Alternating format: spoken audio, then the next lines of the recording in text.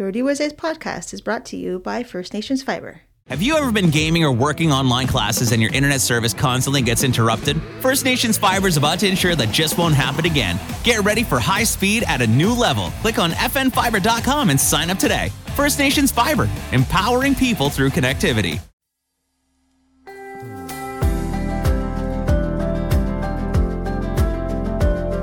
Hello, everybody, and welcome to The Beating Table with your hosts, Deganuhyakwa Stand-Up and Leith Makiwa. We are taping here in sunny Kahnawake, and we have a jam-packed episode for you today. We have a lot of questions that we have filtered from Instagram that correspond to our favorite things giveaway. If you check on our Instagram posts this week, you will see a picture of the items that will be in our giveaway, and you'll also have a chance to enter the giveaway there as well. So, Deganuhyakwa. How are you doing today? Good. And you? I'm doing excellent. Unfortunately, I have this little lingering Yeah, so do I. So we're going to be doing that a lot this show. This show. I'd like to ask you a question real quick. What are your thoughts about, and we're just getting like straight into the podcast right now. So I wanted to ask you, what are your thoughts of people borrowing other people's beadwork for their special occasions? What do you think about that? I am all for it. Yeah, I'm all for it. If people are willing to lend it and if the person that's borrowing is willing to take special care, it's a major piece that, sometimes people invest a lot of money into those kind of things. Or time if they've made them themselves. But yeah, no, if people are willing to, I've, shared some of my stuff with some of my friends, like some of my bigger pieces. And yeah, I have no problem with it. Sometimes it helps out a lot too, because not everybody has like hundreds, thousands of dollars sometimes to drop on stuff. So it does really help. And, for me, why not? Yeah. What about you? What are your thoughts? Oh, I'm all for it. I think that, like you said, one, in terms of like financially, it might be a little bit more difficult or challenging for some people. Mm-hmm. But also I think like the wear, if you're only wearing it for one special day, then what is it doing just on those other days? You know what I mean? Yeah. Like, and it's nice to share good feelings with people and have that, or even like if you're giving it away or whatnot. And this is like basically straight from Facebook. There was a fellow artist who was, had some pieces, I believe there were moccasins that she was giving away to people who needed them. And I think that was like a great idea. If I had any moccasins that were any good condition, I probably would do the same. But I don't have exactly. But I think like too, in terms of like shirts or ribbon shirts or different ribbon skirts, I think that's a good idea too. Because sometimes people buy them for like a wedding and then they might not ever wear them or something. So like it'd be good to be able to hand them off to somebody else who might need them and might not necessarily have the funds or maybe even the time to go look and search. So yeah. And even adding to that too, I'm like, we've talked about this before, but I'm like, when I create a piece, I want it living. I want it used. I want it, like that's just me. But, when you have a nice, beautiful piece sitting there like that, and then it just goes, like it's nice for it to be used and worn and shown. And so maybe just jumping off of that in terms of like special occasions, we know like the big special occasion that's coming up for us in particular. Not for us personally, but for us as artists. Actually, personally this year for me. Oh, yeah, that's right. Yes. So it's graduation. Yep. So maybe you could just expand a little bit why it's personally my special daughter, time. My daughter is graduating this year. So from high school, elementary? Elementary. So she's she's moving up to high school next year. Oh my God. Yeah. So it is a super crazy busy time from basically. For me in particular, with graduation and all that, with orders, my graduation season starts around September, October, if I'm on the ball. I usually only really get going like after Christmas, after like the craziness. But for the most part, I try to get ready at least in like October, start getting all the materials, start getting the color schemes, start talking with the clients and things like that. This year I had to work on my daughter's stuff and get her stuff prepped, which is done but not done. It's like minor little things that I still... like my famous 10% left to do. And it's just in there staring at me.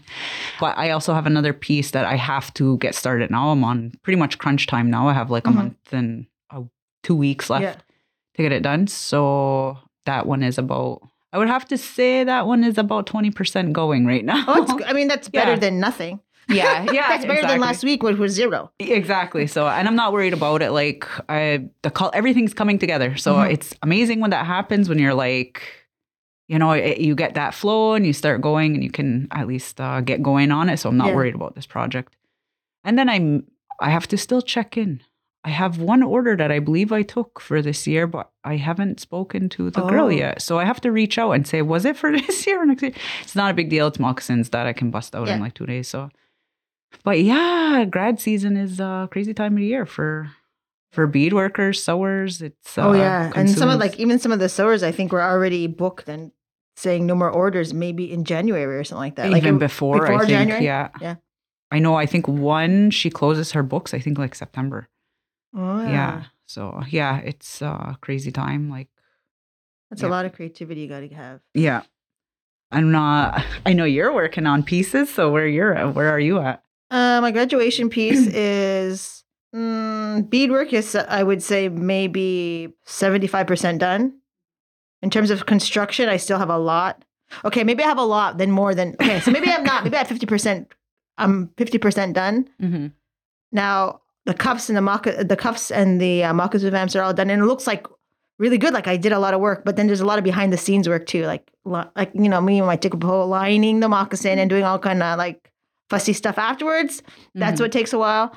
But I just started recently doing the yoke, and this time around I did all the flat work first, because that for me is like, we talked about it last month, and so it takes a while. So I did all that, all of it's done. So now I just got to crank out all the rays, which shouldn't take that long because it doesn't take me that much longer to do that. I mean, it doesn't take me long to do that. And then it's all of like the fussy finishing work I have to do. Yeah. So, but I mean, I would say if I really had to put a number on it, I'm like 30%, like realistically 30% done. On the way. Yeah. On the way. So that's really good. And I said I was going to be done, I think mid-May, just so I could get out of the way and get it done. And I think they wanted to take pictures. So, they get the opportunity to see and make sure like it fits. I mean, I did a last fitting, but you never know, and you just want to make sure. With all of that, so we have a lot of listeners that may particularly bead, but not take on orders like this or big orders. So what are some of your tips? Whatever, like some of the things what is your process when you're doing grad orders, like start to finish? Like, how does it roll? How does it go? Because people don't always understand the amount of work, the amount of time, money even that we have to put in, So what are some things that you would have to say to that? Okay, so if it's just somebody off the street, right away I'd say, well, sorry, I don't have time. Because it has to be a very planned thing. And this particular order was like 2 years ago. Yeah. So I would say, okay, so they ask me and I accept. And then usually they ask before the time. So then as it approaches like the actual September or October, I would start to meet with them or just get a general idea and start. Sorry, I shouldn't say I would meet with them first. First, I would start pulling things. And then also in this case, I pulled things. We agreed on what the colors were. I took measurements. And then I didn't put any design yet. I don't believe it was. And then I met again. And then I had design things in the works. And I have various designs, so it takes a while. So I shouldn't say it takes a while to actually do the designing. Sometimes it's really fast. In this instance, it was.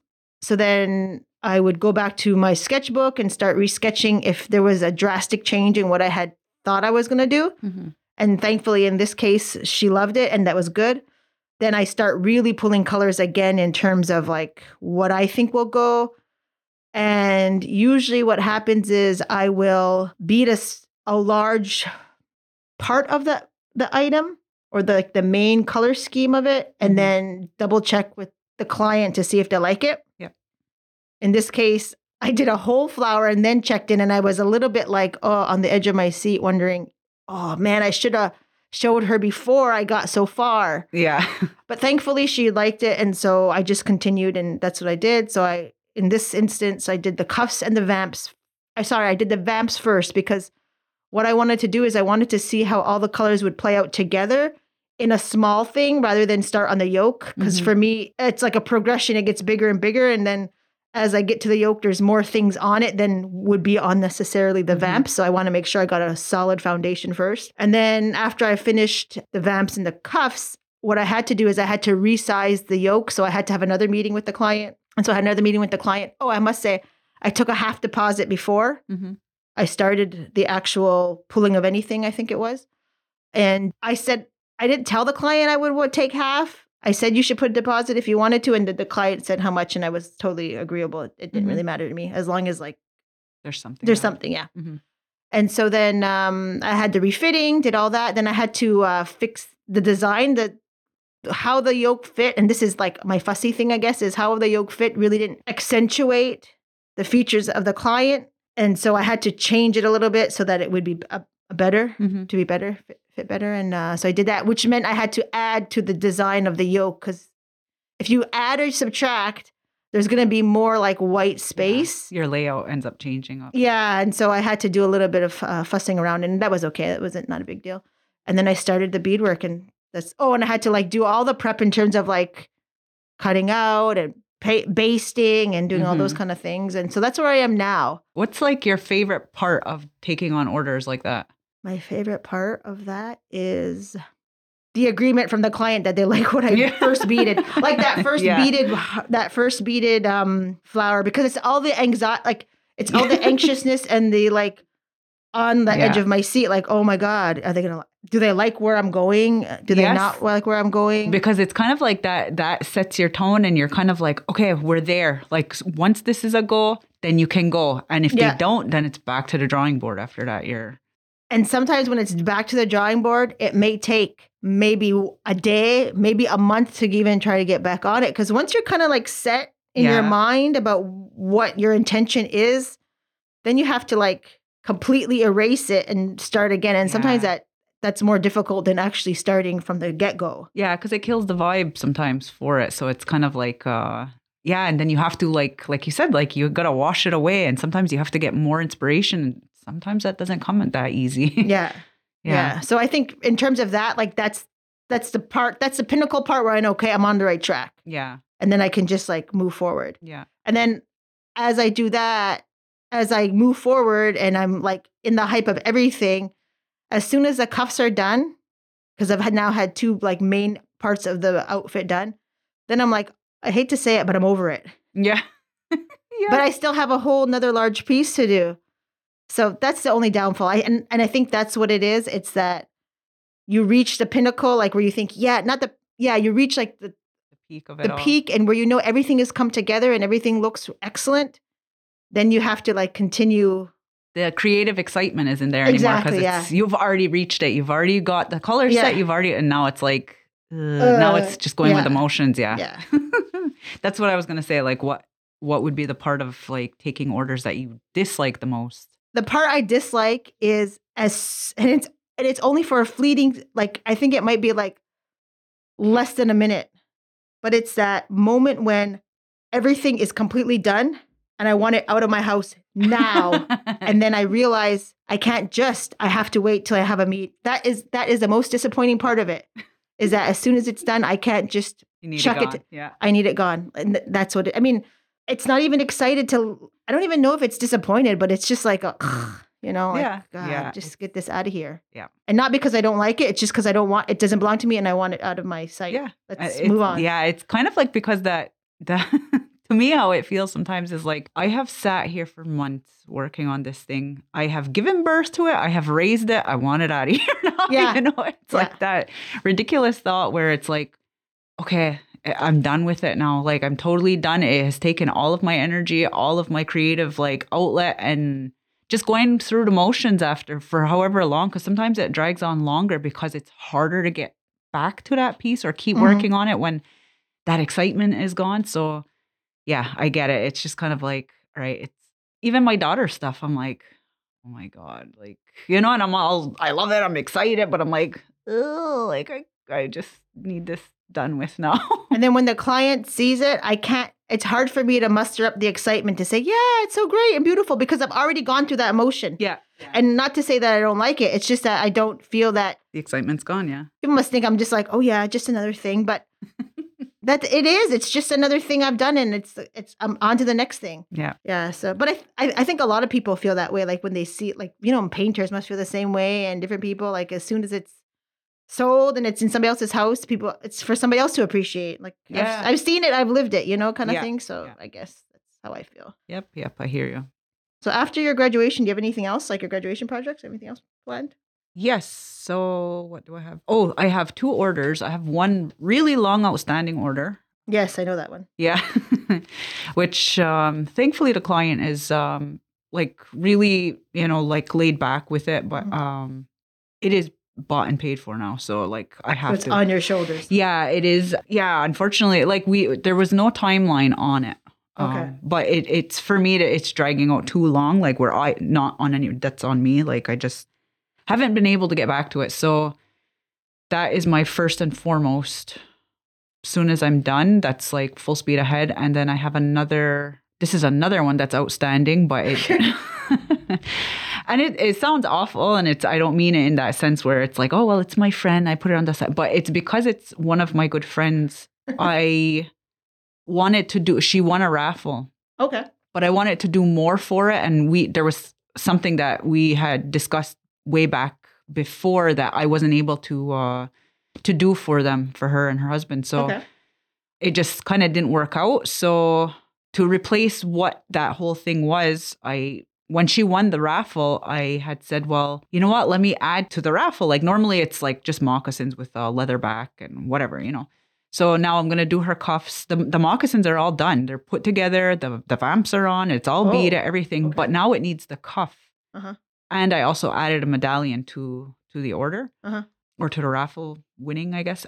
So I have to, that has to be completed now too. I don't know how you feel about doing moccasins, like the cuffs, but for me. Is that your yuckiest item to bead?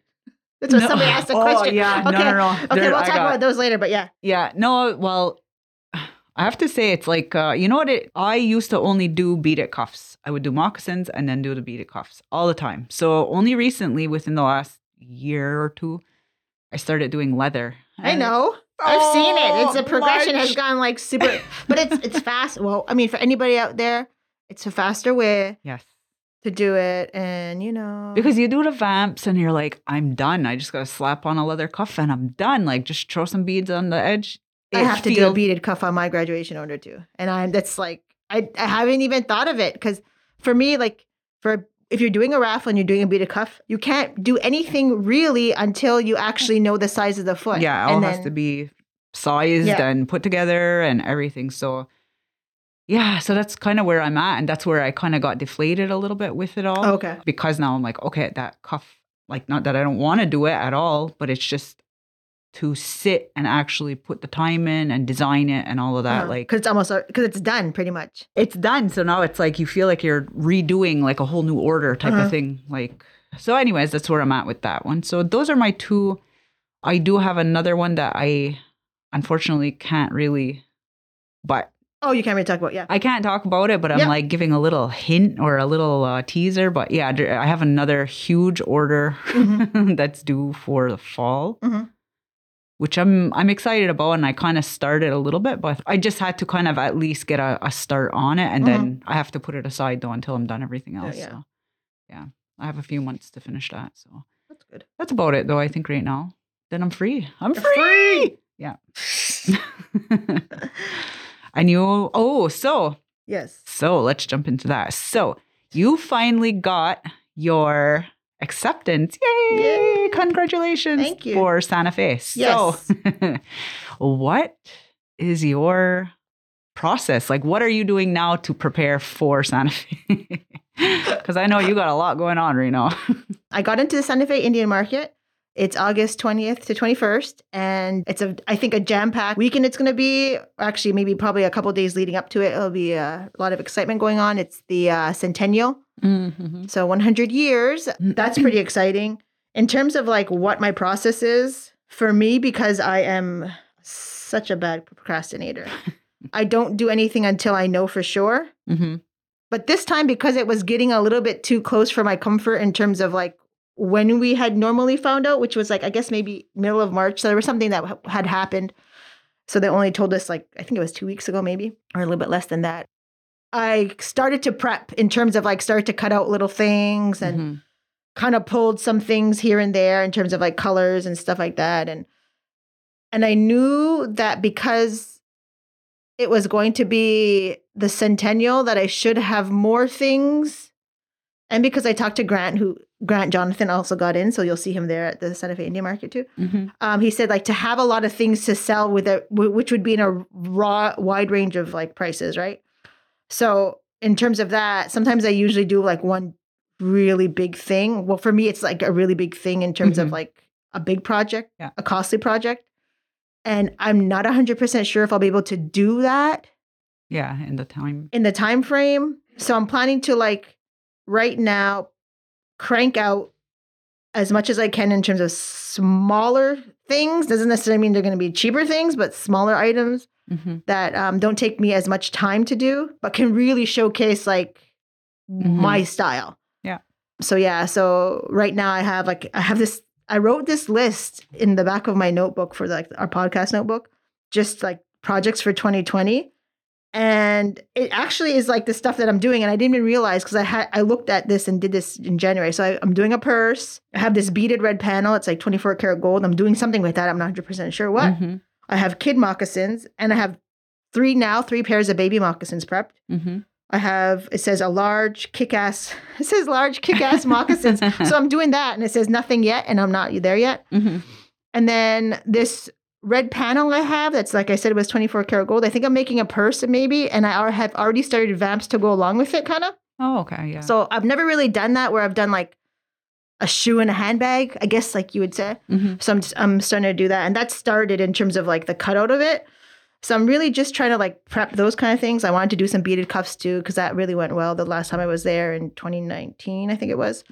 So yeah, but in terms of like a big project, I don't really have anything right now. And what do you consider like a big project? What is that? Usually a big project would consist of like using small antique beads. Like, so it's not necessarily a big project in terms of like the actual size of it, but in terms of the amount of time it would take and the intricacies of it, it's big. So kind of like your vase, kind of like my vase, that will still be for sale at the Santa Fe Indian Market with all its ribbons and everything from all the places it's been. But yeah, so like that I would consider a big project. Yeah. So I'm not 100% sure if I'll be able to get anything of that scale for this time, but hopefully like for next time I will be able to, or for any time after that, you know. So yeah, so that's the only thing. But that project, like that vase, only started too when I found out I got into the market that 2019. So, I mean, the amount of time it's possible, but I don't want to go there with like one big thing. Yeah. So I want to go there with a variety of things so that more people can. Like you have to weigh out how, like, not quality because they're all quality, but like quantity, quality type of, you know, like what are you bringing? What am I bringing? And I'm not going to bring things that didn't sell last time. Oh, yeah. Okay. Like I'm only bringing things I know that were selling when I was there. So that's another thing. So I'm always like interested in looking at those kind of aspects. So here at home, we have certain styles, we have certain colors, we have certain things that we're drawn to for our people. So when you go to a show, how do you prep that? Do you bring do you bring our style there, or do you kind of tend to do things to attract the market? So how do you, what do you do in that sense? Like color schemes, patterns, things like that. Does that play into it? You know? Yes and no. For the big project, yes. That definitely does play in the sense that I don't necessarily know what the market would be here for like those small intricate beads and who would be the buyer. You know, like in terms of that, like I don't know unless somebody commissioned it, then that would be okay. So I don't necessarily, like in my everyday life, I don't use those small beads to do much stuff unless it's like maybe, I can't remember what the last thing I did was. Oh, I remember it was a commission piece and I used like the antique beads and stuff like that. But I made a purse about 2019, I made a purse. And what I did is on one side, I did raised beadwork and the other side, I did the majority of flat beadwork. But I put in like, well, because I'm Hopi, I put in more of that hope. Like I didn't channel like the Southwest in terms of like for the market. I channeled like my own like interpretation of how like pottery is, because my families are potters, so I try to mimic that a little bit. So in that regard, I did, and I don't necessarily know if people would be attracted to that here. I mean, it is me, and I can do it, like, you know, in terms of like I can try to like not manipulate, but to draw inspiration from that like art craft, like that art. But when I bring things to the market, I bring things that I like. Like I only pick the colors that I guess that's one of the questions somebody asked, like, how do you pick inspiration colors and stuff like that? I just pick things that I want to bead, because if I don't, the colors that I want to bead with for things that I'm selling just randomly to anybody, because I really want to use things that I like. Like I don't want to be beading with stuff that I don't like. Yeah, that's not your. That's not my jam, really. Yeah. And I think for me, I can just have like it's carte blanche when I go to the market, because it's not a commission, so I can do things that I don't necessarily do, and not necessarily meaning that I wouldn't do them here, but I don't necessarily have the opportunity, because a lot of my work that I do here in the community is commissioned. So it's within a certain parameter. But when I go to the show, I'm making it just because I want to make it, right? So that's the only difference, really. Maybe one day I'll be able to have things just here to sell, but normally that's not the case. Yeah. Hopefully next year it will be, because I hopefully not taking orders, but I say that every time and I take orders anyway. And I think I said, yeah. We all do. Yeah. So in terms of that, like I don't try to necessarily bead for there, but I know I had picture frames that didn't sell. So I'm not going to take picture frames. I'm not going to do that. I'm going to take the other items that I do, and that's what I'll take. So yeah. And I don't know why, but they were interested, so I'm just not going to waste my time with that. Yeah, with certain things. Yeah. So that's all. It's interesting, like for listeners to hear who would eventually, or who have, or who are planning on like submitting, because I know a lot of people have like beautiful stuff that now like maybe they want to try to like submit them into shows and stuff like that. Like the only tip I have, don't wait till the last minute to do any damn applications. Yeah, don't. Because that's what happened to me. So 2019, I was applying for Santa Fe. And you're applying to Santa Fe, you didn't have all your paperwork in order, right? Yes. I didn't have anything ready. And so what ended up happening was I left it till the last minute. I didn't have the time to get the things that I needed, and which would have required weeks. Not months. Not months. Yeah. And I waited literally till like the last week that the application was due. So I was like, well, there goes my dream. And then we had a pandemic. Yeah. So it kind of worked. And I still don't have those papers because we had a pandemic. So, eventually I'll try to get there. But there's different things showings that I want to do. Like there was like the Gananoque one. Yes. I would love to do that. And I've had people inbox me like, hey, you could try out or like bring stuff or whatever. Unfortunately, because I'm constantly doing orders, I never have anything. Yeah. So that's another thing is that, you know what, like usually for shows, for competitions, things like that, you need pieces if you're going to be showing it or submitting those pieces, you need them to be done within the last 2 years. Yeah. Some are 3, but the ones that I've looked up are mostly 2. So that's something to keep in mind. If you're looking to do showings or whatever, it has to be a pretty recent piece. So if you make something beautiful, you love it, you want to show it, hang on to it for a little while. Well, there's that part, but it's a twofold thing. Like one, I would say for the application process, you need a lot of visual you need pictures. Yes. Not a lot, I should say. You need very high quality pictures. Yeah. Of very specific things, depending on what kind of category you're getting into. And it doesn't matter if it's Santa Fe Indian Market, if it's any other ones or whatever. Yeah. Ganondagan or wherever it is, you need to have stills.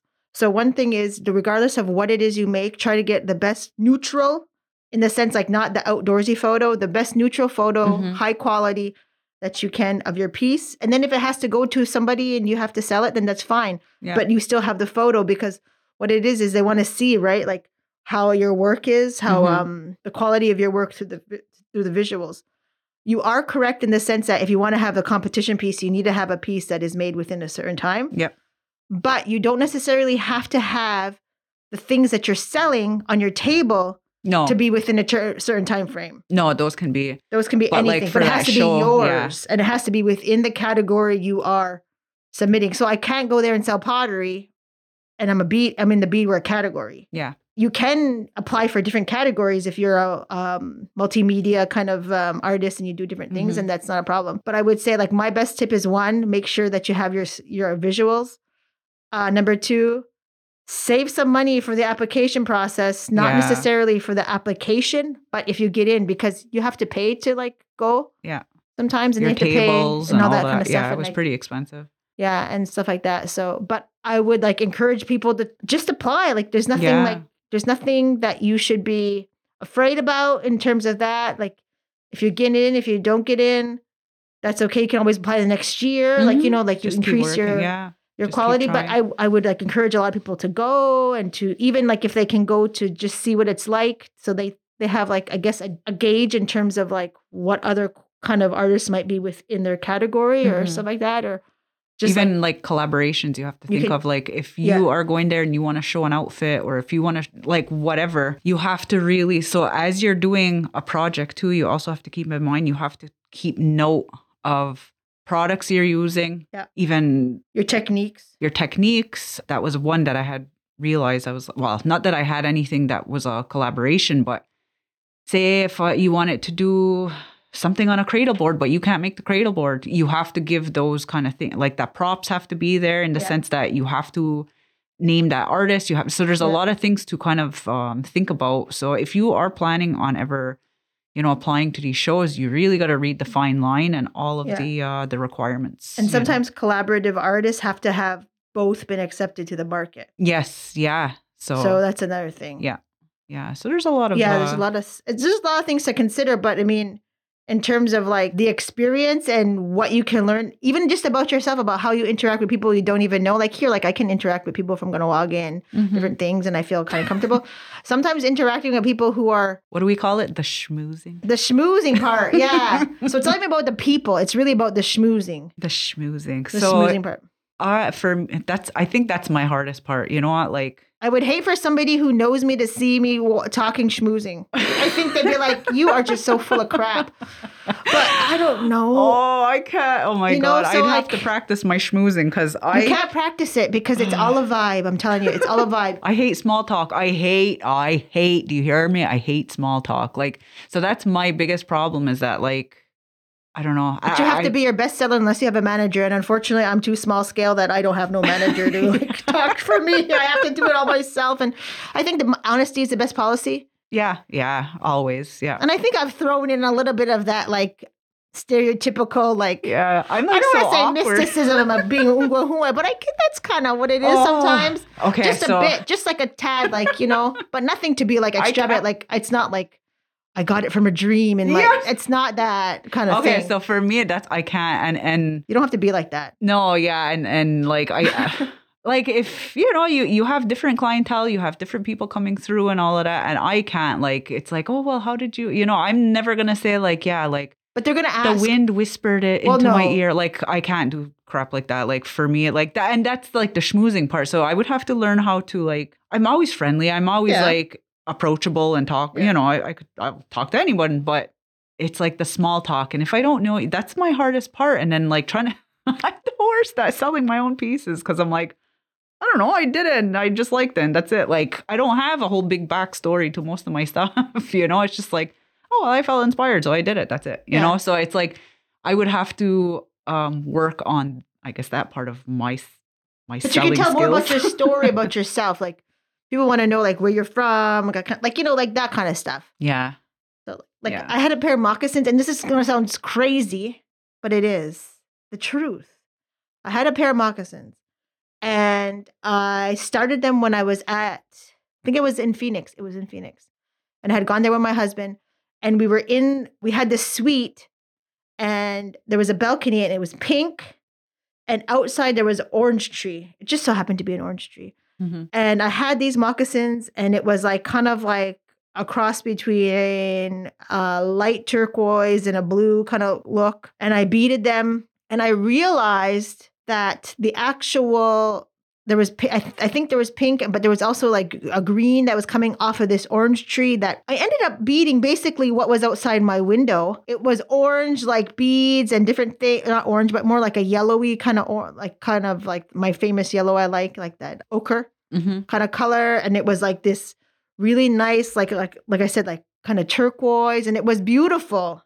And I called it Looking Out My Window, I think it was called. Mm-hmm. And so like somebody bought it and they're like, oh yeah, so like, why did you pick these colors and all this stuff? I said, because I was sitting in my little like a suite and I made this in the past 2 days and this is what I saw. Yeah. So, I mean, it sounds so like, oh yeah, it's just like I got inspiration, but I did, like I got inspiration from that and it just kind of pulls. But then I think depending on your environment, like even like the seasons, right? Like you'll start to pull different things. So even that, like naming stuff, like because I've had shows like for my paintings. Yeah, you have to name things and make sure you sign everything you make. Yes, sign. Yeah, but for my shows, I used to the art shows, the paintings, and all that I've had. They ask you to. You could just write untitled, but then whatever. Yeah. But yeah, so you have to find names, and even that, like I just I struggle with that part just because I'm like, I don't know if it's not. I don't know. Anyways, I just got to figure that all out because I'm like, I feel like hokey pokey. We have 1 year to get your SHIT together. I got a channel. I have to channel. No. Yeah. So anyways. Yeah. So I'm excited and hopefully some of my family's going. For sure my mother is going. We're going to be traveling. I'm not sure if we're traveling together, but we're going together. And hopefully some of my other family will be coming. The only thing is that, oh my God, you know how we talk about things like beadwork and our artistry sometimes take us away from different things, or we're like busy doing whatever and our kids want to play outside, but we got bead or whatever. Like in my case, one of my sons is small. So the other day I had this great idea. I'm like, oh my God, I just saw Red Hot Chili Peppers are having a concert. I'm like, oh, I should take my 7-year-old. He would love it. Love it. So I went online. Wouldn't you know, Toronto, August 21st. I was like, geez. Yeah. So I can't take him. And then it's like, the tickets are pretty crazy. And then there was another one like Las Vegas or something like $63. Like, too bad I can't, like just different things. I was just like, man. Yeah. But that was the closest one, I think, was Toronto. And I was just like, and I had told him, I said, I wanted to take you to see Red Hot Chili Peppers. Of course, you have to wear like the earphones and everything. But I thought, it'd be so fun just to. You would have loved it. Yeah. Yeah. And sometimes those things take you away from that stuff. Like I remember, kind of in this topic, but like going to a lot of my son's baseball games and sitting there beating, like because I had stuff, to get done. So same thing where it's like it does take over sometimes, like especially this time of the year to grad season, it's like you got deadlines and things. I just realized something. Paddling provincials are usually that same time. Oh no. That's why I went last year because oh man, that's another thing. Anyway. What can you do, right? Yeah. So what else do we have on our list? We have a few more things. So we have some, I don't necessarily think they're going to be rapid fire questions. Okay. I think they're just going to be questions that will really generate some good conversation because there's a lot of questions. I believe there's like 24 questions. 24, if not more, questions that we got through Instagram. Like I said, corresponding to our favorite things. We said to, in order to encourage people to participate on the forum in terms of our Instagram page and also to help us generate content. We said that we would have a favorite things giveaway. And like I said earlier, we're going to post a picture of that on our Instagram page. And there'll be opportunity for other people to also enter it once they see the goods that maybe they want to enter that. And so we're going to just get right into it. Sound good? Yep. So I'm not going to say who actually asked the question, but I've like said nyawa to everybody who has reached out and sent questions. So everyone who asked a question should have got response nyawa, and then their name will be put onto the wheel. And we'll probably do that. I would say more towards like I think we'll actually announce the winner on our next podcast. Okay. So the podcast that will be airing in June. Oh my goodness, it's May. Yep. Okay, so here we go. The first one is, when a bead hits the ground, is it gone forever or do you go after it right away? If I need that bead, I'm hunting for it. I will get on the floor, I will get my broom out, and I will sweep them up. But if I'm lazy, it stays. And then eventually I step on it or I find it, but depends. Sounds good. And I usually say, I have a bead store. I'll just say that. It's so crazy. But I'm going to admit though, I'm not sure if it was the last order. I was doing something and I had to look for beads and I was like, I thought of myself and thought, why do you always say to yourself, I own a bead store, and now you look like an ass because now you have no beads that you need. Okay, so dudes who bead, are they out there? I said yes. I think yes, for sure. Yes. There are men who are beaders. Yes, I won't say names just because I don't know how they feel about that, but I recently had a couple in one of my classes throughout the winter, and his work was amazing. And I don't know if he's ever done it. I think he's brand new, like brand new. And he did a yoke. He did a full yoke. It was beautiful. So yeah, there's definitely beaders out there, male beaders. Yeah. I don't think they're like out there as much as like, I don't mean that they're not there. I mean that they're not as. I think in terms of like the number men versus women, I think there's a majority of women, but there are for sure different people who do raised beadwork, flat beadwork. It's just that they're not as visible, I guess, in the sense that because they're not out there promoting or posting. Some are and some aren't. So there's probably a lot of like really low key male beaders that we don't even know about, Or if you are out there and you like want us to showcase, stop by like the beading table on Instagram, and we could do that if you're out there. When picking bead colors, where do you turn for inspiration? So I kind of just said outside, just the vibes of the earth, I guess. That's the one thing. And I have some fallbacks. Like I love a real good green or a really good, I love a good green and a good white. For me, inspiration can just come anywhere. Same thing. Could be outside, could be emotions, could be how I'm feeling. It could be, sometimes I'll be at the mall and I like somebody's outfit and I'll take a picture of it. Or Facebook, sometimes I get ads on like, there was one, it's like a baby dress. And I was like, oh, the colors are so nice. So I screenshotted it. So it's kind of everywhere and anywhere, whatever strikes me. Which size needle and which thread do you use based on what you're beading on? So I would say for myself, if you're using a cardboard, use a size 11 needle if possible. And also a thread in either, you have to use B because D will be too thick. Yeah. That's the thing. If your needle head is very small, use a thinner thread because you're going to hear that like you're going to pull fight with it. And then it's either going to break or your needle head might break, but your thread will always be pulling on that one spot and it'll break at the needle head usually. Yeah. And for me, I'm a 12 and a B all the way. There's no more 12 needles at this shop too. I know. Well, I took the last one for our raffle. Yeah, I have a few too at home, but yeah, I am a 12 and a B. Most for everything almost. Depends though, yeah. Sometimes maybe I'll go to the D thread. Well, when I have to, I will. But I'm kind of like, I'm kind of going back and forth now. So yeah. Really? Yeah. Cool. Because I just really started noticing because I changed my backing because I no longer use cardboard. The B thread with the 12 in the cardboard was working for me. But now I'm using softer backing. Your beads get a little loosey-goosey with There's not enough girth on those beads. There's not enough girth for the size of the hole and the thread.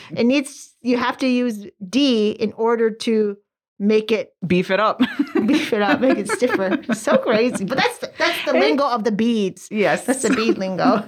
Yeah, so that's depending on what I'm using, I have to switch between B and D. Yeah, but I personally always stick with 12s. 12 needles. That's 12 needles. John James Sharps. Everybody sharp. Yes.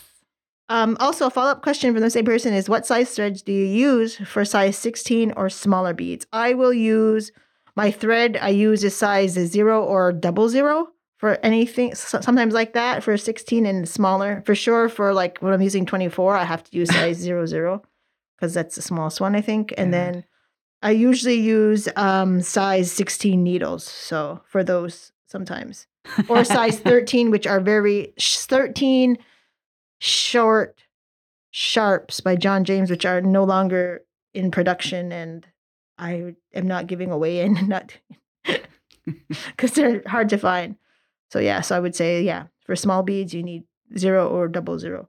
And we're talking about Nymo here. I'm not necessarily sure about all the other kinds of threads out there, but if you're like partial to different kind of company, then I'm sure you'll be able to find something. You just Google like your brand versus Nymo, and then if you have a standard, then you can find out. The same thing with if you're using Toho or Miyuki Sea beads. You can find out there on the internet, there might be a chart that says there's colors that are similar to both if you can't find them, like either or. So that's good. And that too, like I would have to say that our answers, like the thread wise and certain things, are generally towards seed beads. Like me and you both don't really use delicacy all the time, or you know what I mean? So my answers, I could say, are mainly for Miyuki Tohos. Like that's what I would be using all these things for. And it's all our own opinions. Yeah. We're not no experts. We're experts in our own styles and what we do, but we're not experts in everybody else's stuff. Yeah. What's your favorite color palette? The beads I picked for the raffle are kind of my color palette. I love like the nice like beige and the green with the little hint of like a sharper green and some muted earth is my type. Yeah, even muddy you're like earth. Deep earthy browns and reds and that's like mine? that's like your.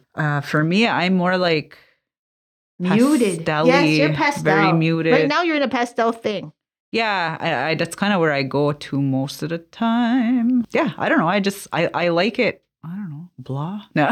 No, it's not blah. That's just your palette. Sometimes I feel like I gotta. Well, you know what? When I find colors that I feel, I guess, are like blah, like then I have to throw in a couple of like, let's jazz this up type of thing colors. So that's kind of where I go. That's usually my palette.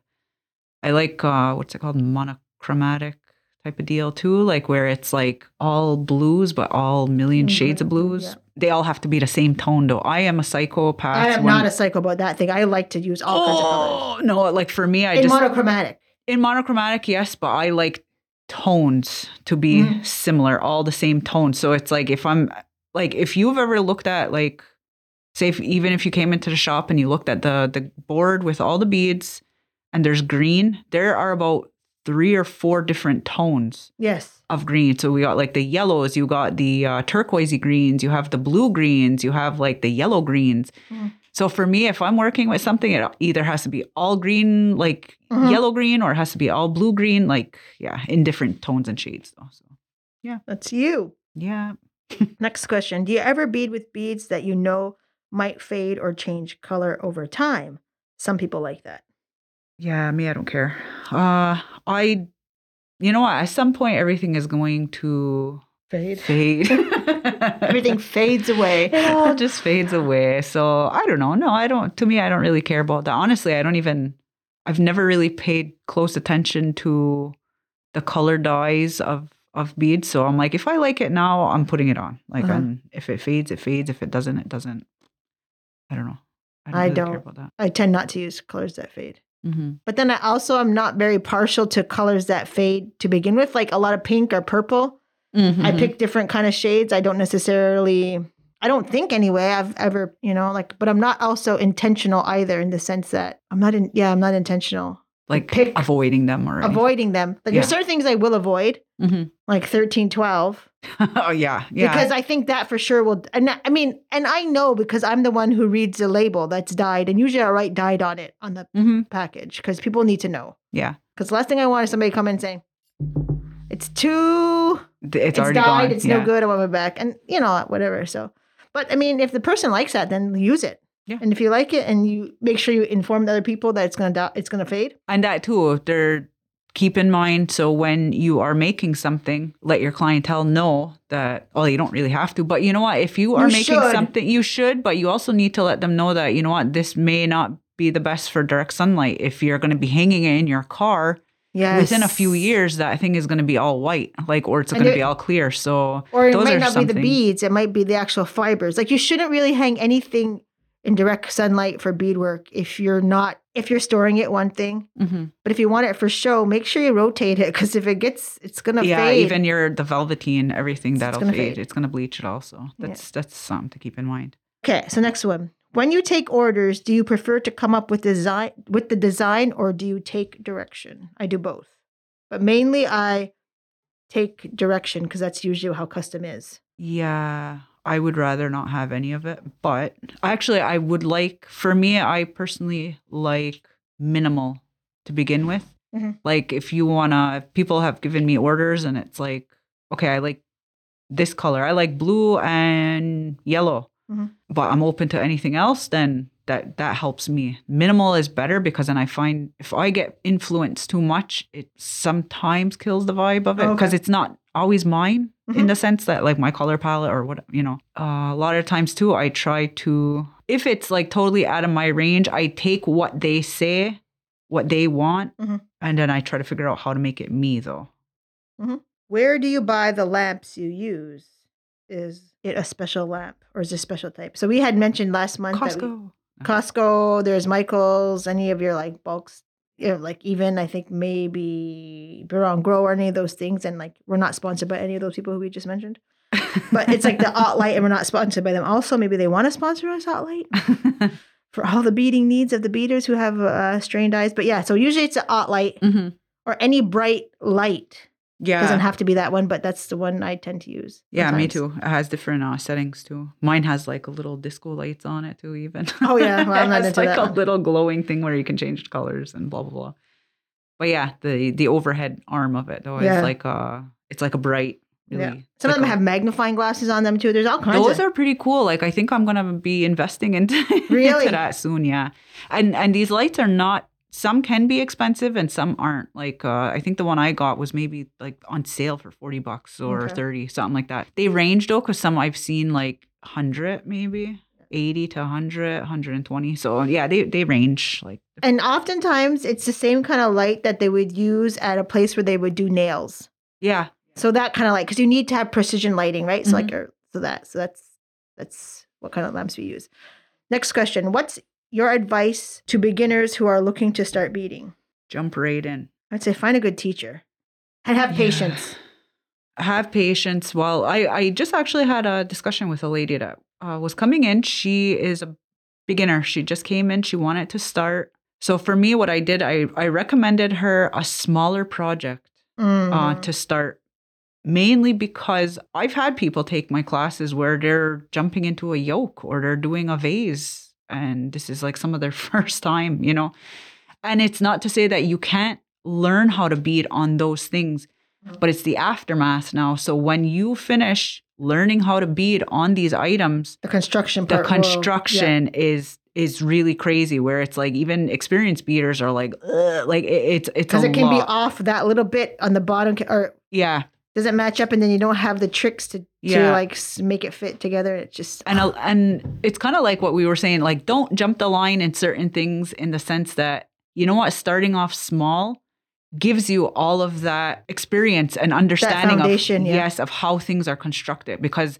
beadwork is about beading, but also when you are creating things, the construction is a major part of all of it. So I think a picture frame is for sure a good starter. She came in and I had a medallion. Yeah, that's good so too. she did that. It was perfect. It was something easy for her to start with. The construction of it was easy, so she can get the understanding of it.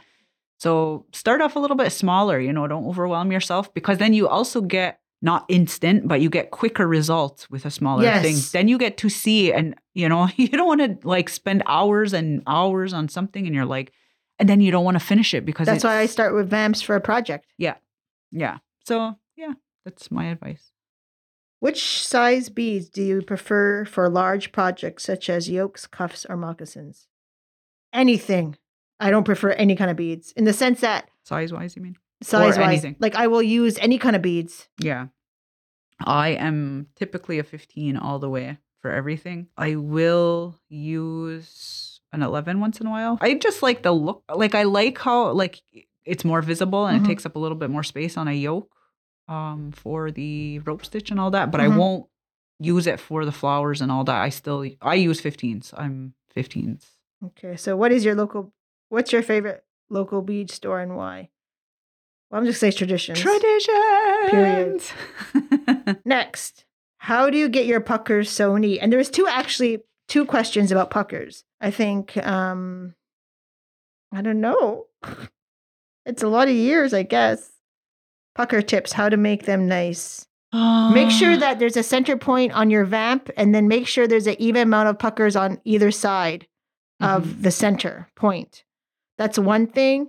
Try to maintain the width of your puckers to be the same. When I do mine, when I make the pattern, I will only make puckers on half of the top of the pattern. So like my lines. Mhm. So I'll have my center point and then I'll have where the vamp starts, Yes. that point. And then I fold Oh, the yeah. pattern in half so that Yeah. on the other side they're equal. So I just mark them, Mhm. blah, blah, blah.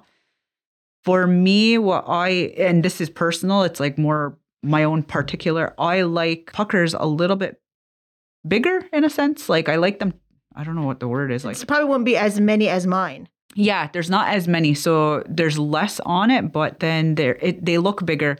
But you have to learn how to sew them so that you don't have a big hole. Yeah. That's the trick. Like you have to learn how to really sew them up so that once you flip them, you're not seeing right through. There's different ways, different tricks, but sometimes less puckers gives more defined. You really Yeah, you see really them. see them. Yeah, and then more lines, more puckers.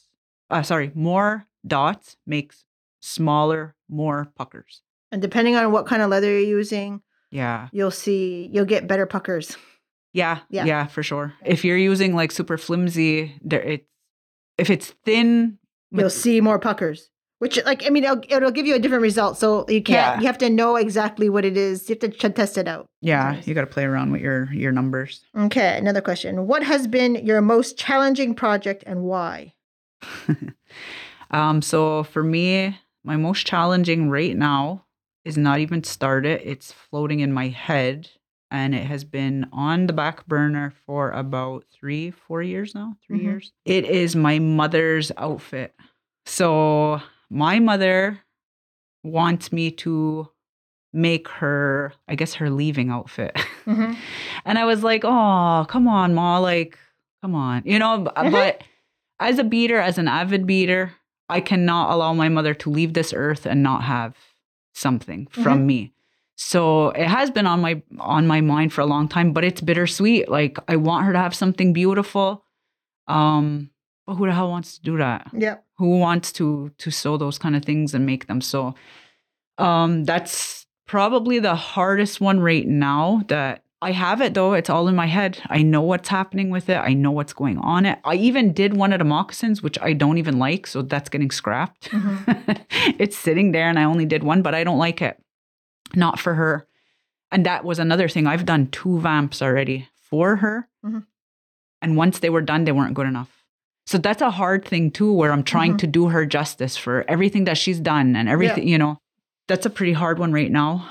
I gave her conditions with it. I said, like, you have to wear it before. I said, I don't want, I don't want it to be just for that purpose. And I think it'll make it easier on me a little bit to make it so that I know that it's not. It was lived in. That it's lived in. So that was one. And a second one I will. Okay. It has the same thing, but I had a good friend whose mom had just passed away last year. And it was sudden. It was really sudden. So they weren't prepared. They didn't have anything. So I think within a day, like an evening and then into the day, I made her moccasins. I just, I'd volunteered my time and said, you know what, if this is what you need, like I will do it for you. So I did moccasins for her mom. And it was hard though. It's really hard to do those kind of things. It's heavy. It's sad. Those are things too that like I personally have pictures of it, but it has never seen the light of day to anybody else on social media or anything. Like, of course, at the funeral it was viewed, but those are private things, So that was a heavy one. That was really hard because I knew her, So there's a lot of emotions that are happening at that time, and you have to kind of put yourself in that space to make those things, So and within such a fast, short time, like it's crunch time. Yeah, you have to have it done, and you want to do them justice, within that short time. So that was one of the more difficult pieces that I had to do and will have to do. Yeah, that's gotta get going too. Along the lines with yours, for sure, like the things that you make for those who have already passed on or who, that's kind of thing. Like those are challenging. But I think for me right now, the most challenging project is already designed, already thought out in a broad sense, and is waiting for me to do. And it's been 10 years or maybe in the making. And I'm like, what? Just do it, Leith. Just do it. Do it. It was supposed to be 2020. It was supposed to be the year to do it. And so much has happened in 2022. And there's something with the 2, 2, 2. It's something this year. So I had actually got it done in terms of like The design is all finished. So I'm hoping that this year will be a start, but I don't know yet. So that's my most challenging. And it's because it takes me like right out of my comfort zone. And so I don't know, but that's my biggest thing. But it's already designed, the whole thing. And I've been collecting beads for about 10 years. So I'm just waiting to like get it going. Another question was, what's the Santa Fe Indian market and how do you get into that side of the bead community? You just got to take the leap. But I think we talked a little bit about that already. Yeah. Look it up. And there's applications on there. Read all the fine print, like we had said earlier. And then ask, like, if anybody have any questions, and ask me, like, there was. And even that too, like, if you reach out to an artist who have been there, you can also, because you can actually email you can call them. You can call them directly, because when I was going through all my stuff, there was always somebody available. So they were great. They were really helpful. And unfortunately, I just couldn't get past the application process. But they're there. They can help you. And don't let it be intimidating. Yeah. Don't let it be so intimidating that you're not going to apply, because you'll probably get in.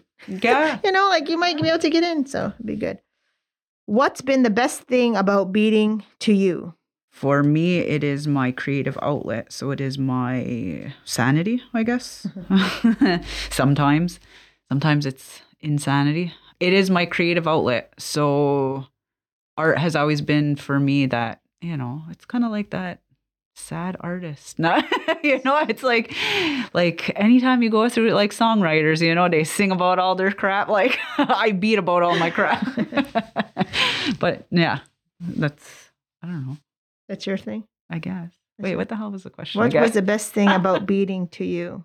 Oh yeah, it's my creative outlet. Money is great. That helps.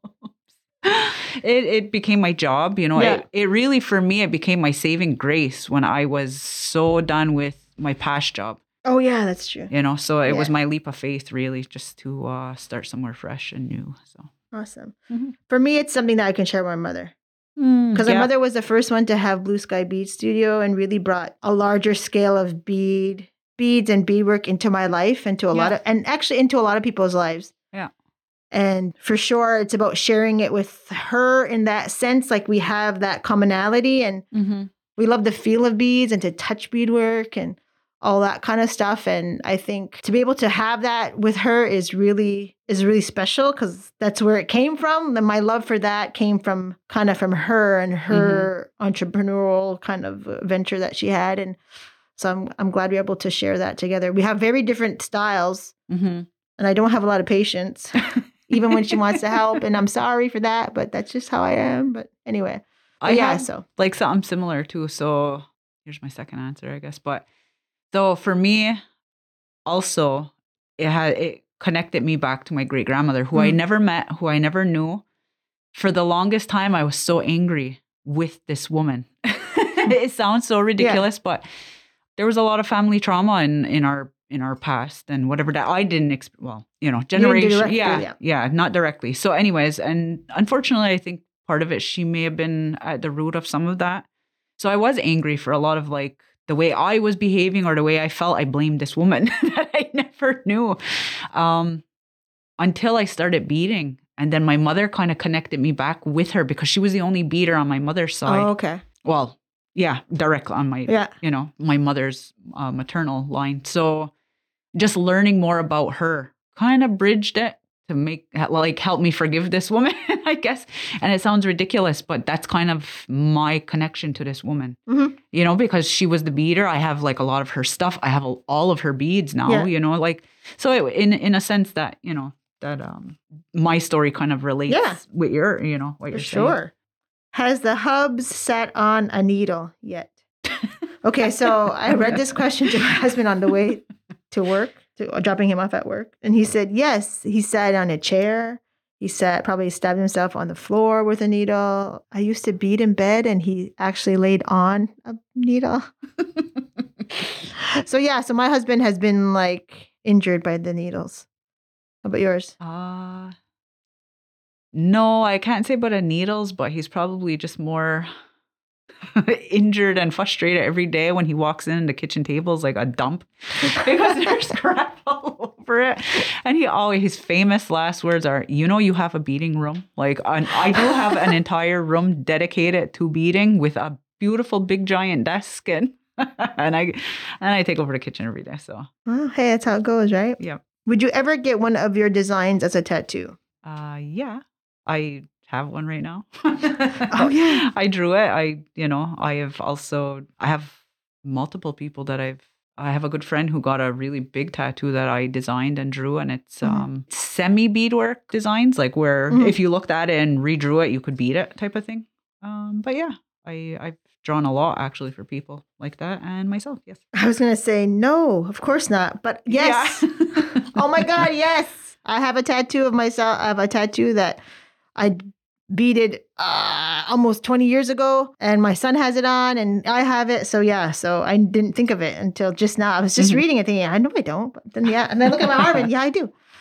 How do you keep the love for beading going to not get bogged down by everything? I think I just keep beading and take a break when I have to. Yes. Yeah.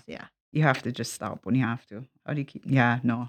Sometimes it's overwhelming and you just got to keep pushing or put it down for a little bit, but not for me. It's like I can't put it down too long because then I just never get back to it. What are your thoughts on trends?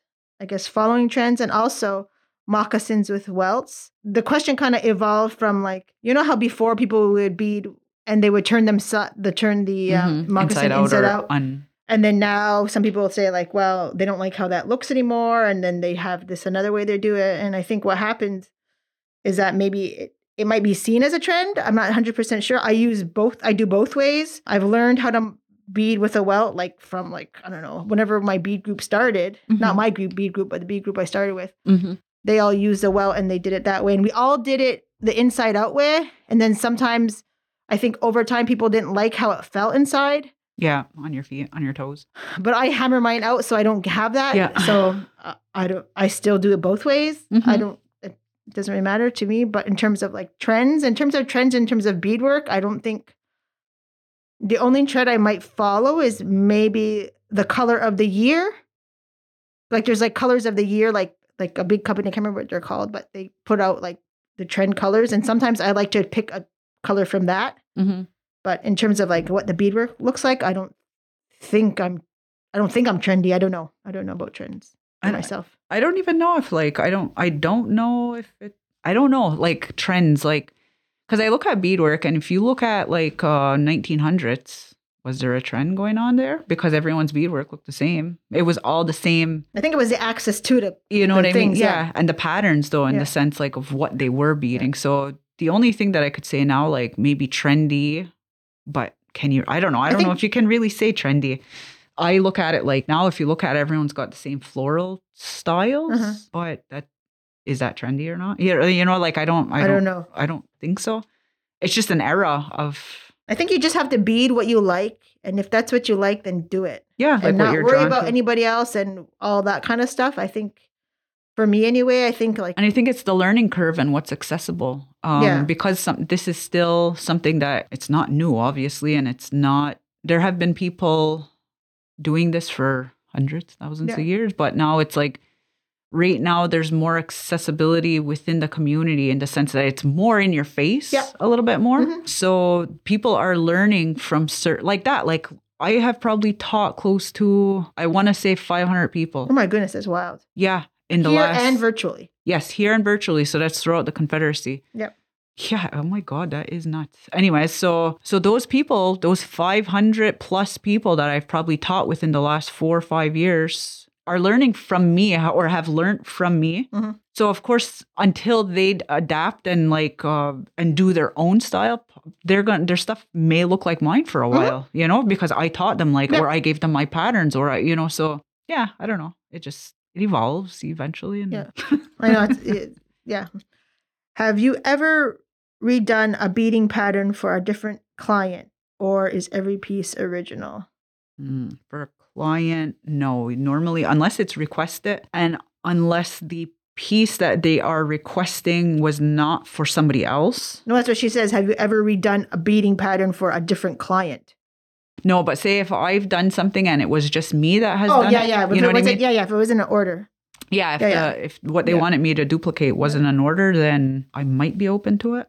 But yeah, orders I generally they're new and different Yeah. all the time. I think for me, in terms of like patterns, in terms of the type of flower, they might be similar. Like I'm not just if I make a pointy flower on somebody's, I'm not going to not make a pointy flower on somebody else's. Yeah, there's like certain Like that technicalities things I, there. That, I'll yeah. do. And you know what I always wanted to do? I always wanted to not take a photo. I wanted to print out all my pictures and I want to see what it looks like. Mhm. My stuff, because maybe I did like copy and copy myself and I don't even notice. Like Mhm. I was just thinking about that the other day. I'm like, hey, this kind of looks familiar, but I think that just might be my style. Yeah, You know, but I would like to one day, like, you know how they have like a portfolio book? I want to Mhm. have like a real portfolio book, not for show, but just for myself, just to see like what I've done over the years. I think it'd be interesting.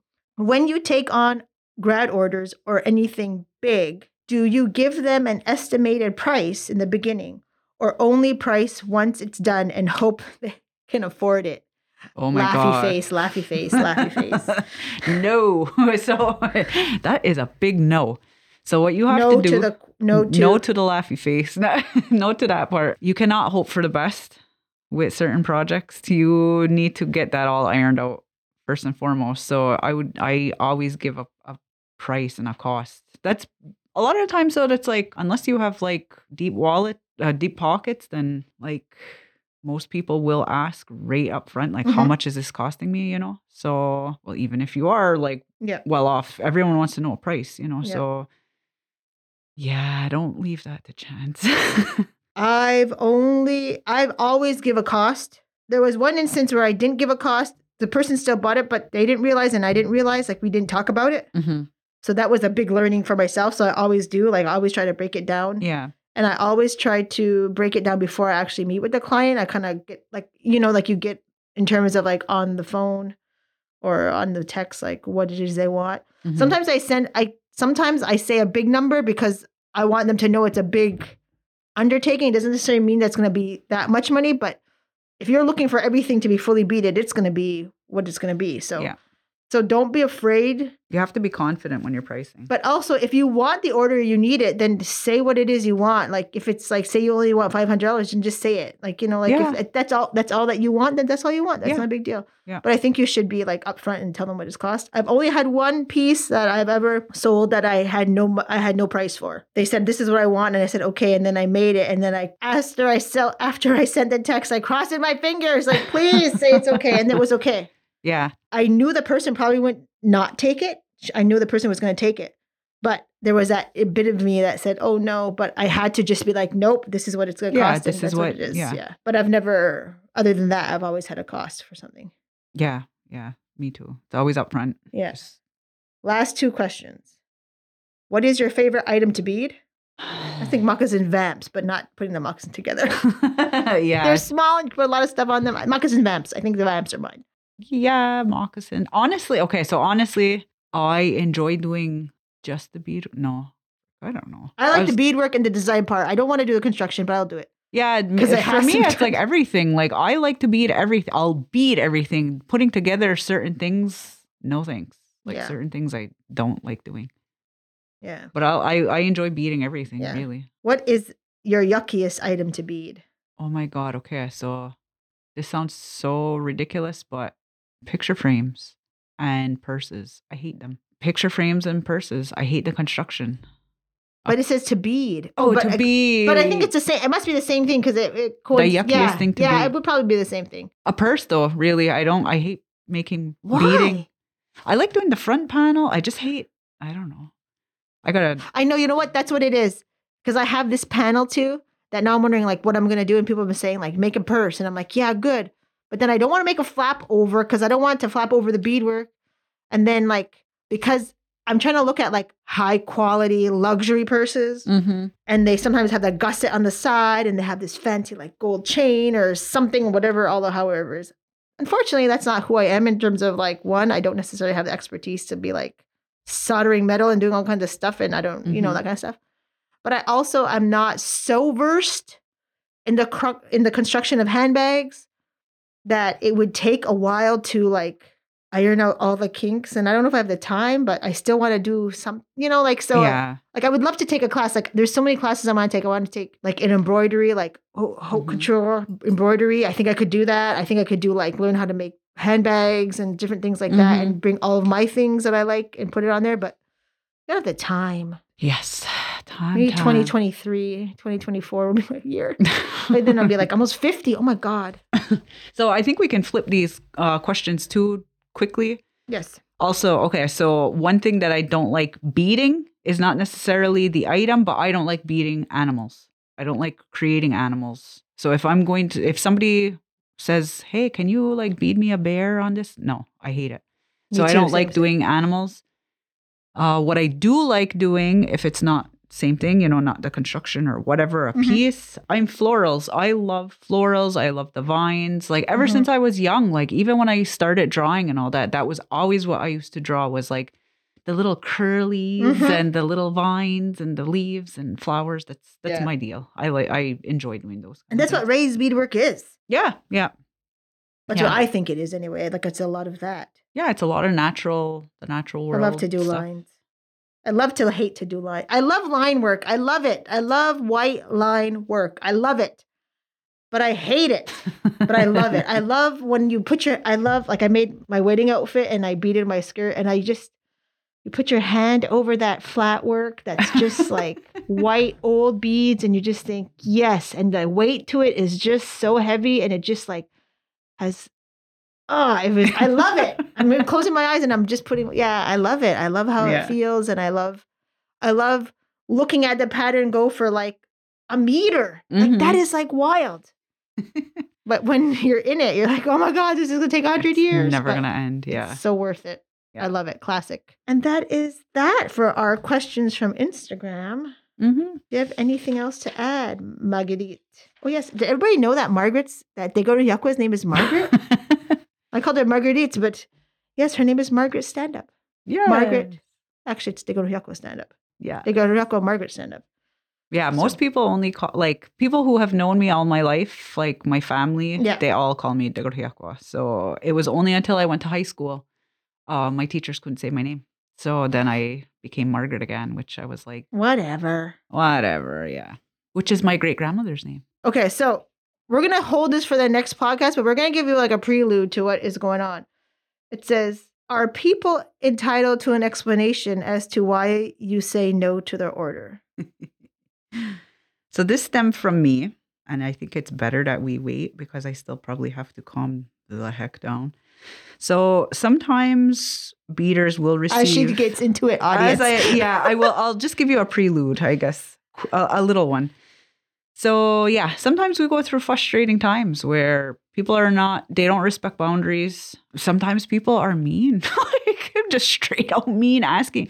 It's not about asking, it's about when the artist can't commit to something. Sometimes people get mean. So that's where that stemmed from, because it seemed like, and I hope I'm not offending anyone here because it's not directly at anybody. But yeah, just within the last, I want to say a few weeks, like I've received a lot of inboxes and nobody write out mean, but some like a little bit catty, feeling. Okay. So yeah, and it just really, really pisses you off. So that's where that stems from. And I've seen actually a few on Facebook. So I don't know if it's just time of year or what, but that we also were going into ordering and how long should people? Yeah, how long? Like asking for orders in short notice during a short notice and that kind of things. And I think that's one thing is that you have to remember that if you're an artist posting on social media, one, it's because you're showcasing what it is that you like to do. And some people will see that and think, oh my God, I love it, which is great. But you might not be posting it to generate more people to ask you to do orders. But that's what people will maybe tend to assume. Not tend to assume, but will be inspired and want to work with you. So when you're posting, be prepared for an influx of people to be interested in your work. Two, I think a lot of people might be talking about this because a lot of people are posting things that they're doing for graduation or special times. So people are seeing it more often. So just be like aware of that if you're posting on social media, that people will probably reach out if they like your stuff. And so to be prepared for that and to maybe like kind of have like a go-to like statement saying, no, I'm not taking orders right now. Yeah, that's the best way so that you don't get emotional about it because sometimes it builds up. Like if you're placing an order, you may feel like, okay, well, I'm one person asking this artist. That one person doesn't realize that within that day, sometimes they just got 6 inboxes, you know? So it does get daunting sometimes. And it does, for me, it's like if somebody says they are not taking orders, be respectful and do not push past that boundary. Because some people will be like, well, no is no. Yes, because the whole famous thing, well, you know, it can't hurt to ask. Sometimes it does. Sometimes that artist is like fed up because you don't know if the last person that just asked was being an asshole to them, you know, and sometimes, unfortunately, that's the case. So that's the reality of, you know, the career path of this and dealing, you know, with all of it. So, yeah, so we'll get more into that, I guess, next time around. It's for June's podcast. We'll talk about that. We'll probably be asked for more questions because maybe with our giveaway, people will be able to give us some more content for that. So, yeah, I think that's a good wrap up to our May podcast. Now, everybody, for listening to The Beating Table. Again, check out our Instagram page for our favorite things giveaway. And we hope everyone has a good day, good evening, and a good time until June. Yay. Yeah, for listening. Yeah. The views and opinions of the guests expressed in this podcast do not reflect those of Redeewase and its employees.